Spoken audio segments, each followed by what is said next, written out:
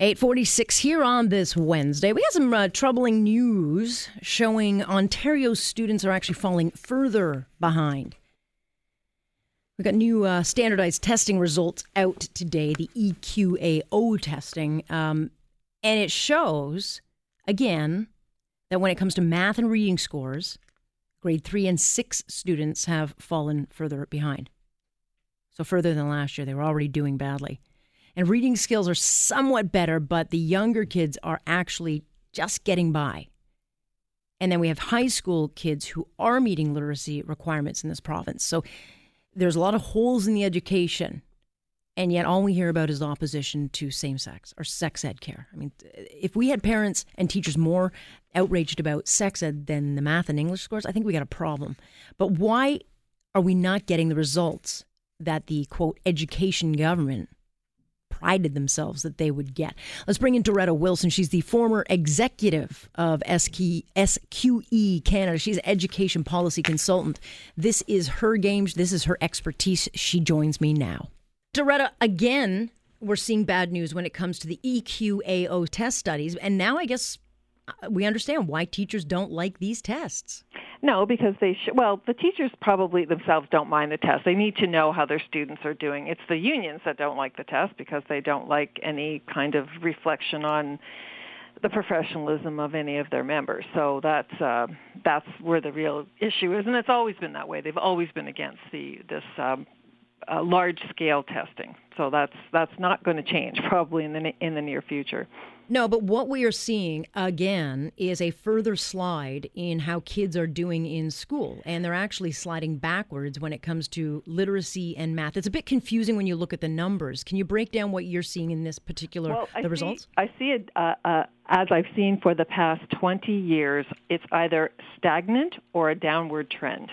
We get little blips up and down, from year to year, but generally speaking, there hasn't been any major improvement. In fact, there's been a downward trend, especially in mathematics, and especially for kids in the applied stream over the last decade at least. And the reason for this is because over time, we've moved students towards a discovery kind of learning. So where skills and knowledge are not necessarily sort of drilled into kids, and that's a terrible analogy, but I especially for math, we need to make sure that kids have a very good foundation in their fundamental skills. And that does mean drilling. I mean, you don't get to play a beautiful piano concerto without years of playing scales. Right. So it's that kind of learning, and there was a backlash against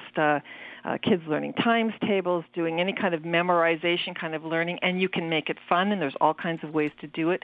But there was a backlash against that many, many years ago because people felt, this drill and kill idea, we're going to kill creativity. Well, you can't be creative if you don't have a good foundation of knowledge. It just doesn't happen. Yeah, unless you're making up the facts on your resume, That's which, right. yes, I got an A in math when really you didn't even take math. But interestingly, in the numbers, when you look at them, the kids slide in the earlier grades, but then when they get to high school, you see some improvement.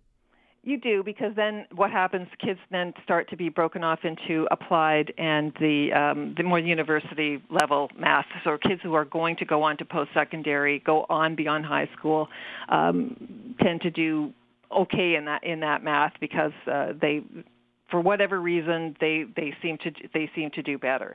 But it's kids who have probably never got that foundational skill that are having that trouble. Because if you don't, it's sort of like little increments. If you don't master that increment, that level of ability, you will have trouble. And the further you go on through school, the more difficult it becomes. In other words, you have an education that's got like Swiss cheese holes in it. Exactly. Okay.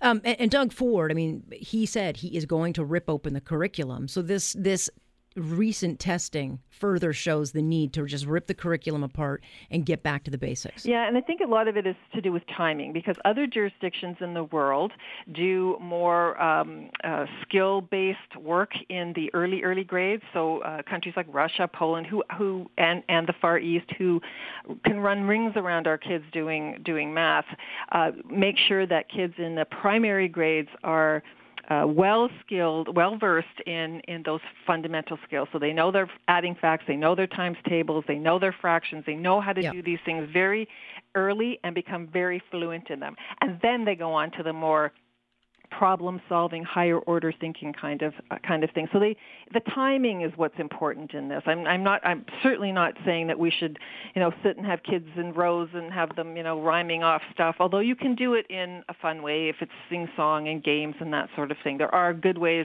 The JUMP math program is an excellent program, and a lot of school boards have adopted it in making sure kids get those fundamental skills. They don't move on to the next level until they've mastered the level they're working on. And I think that's where we have to make sure that everybody's up to speed before we move on, because what happens, kids who don't get it get left behind. Right. And yet we have all these teachers screaming mad about sex ed. And this is actually what they should be screaming mad about. Well, this is far more important because it affects every student. Everybody has to go on and function in the world. They all have to know how to shop. They all have to know what their mortgage rates are. They all have to know how to estimate things that they might need if they're in materials. Anybody in the skilled trades has to be really good at mathematics. Especially when we're such a technology-based economy in the future. Yeah. Yes, absolutely. So to have those skills, I mean, people think, oh, it's, we're going to do calculus. No, it is sometimes those fundamental arithmetic kind of skills that are the ones that are the life skills that we will depend on, or our young people will depend on for their futures. Yeah. Stay tuned. We will be back in touch with you because there's lots going on in education. Anytime. Thanks, Doretta. You're welcome. That is Doretta Wilson. So we'll keep an eye on that because the problem is you're going to get a whole bunch of graduates that don't know how to read, don't know how to add, they don't have the basic skills to compete in a job market that will be dominated by technology. And it'll be very, very competitive. They're not going to go out and apply for a job and say, hey, I got a great sex ed education, but I have no math skills. I can't read. I can hardly, I don't know grammar. That stuff's important. And so, look, we know that Ford is going to overhaul the curriculum. I welcome that. I hope they get back to basics. But I mean, look, the trend of these scores over the last 5 years has been very, very troubling because it's not going up. They are continuously sliding. Here on Point, I'm Alex Pearson. This is Global News Radio.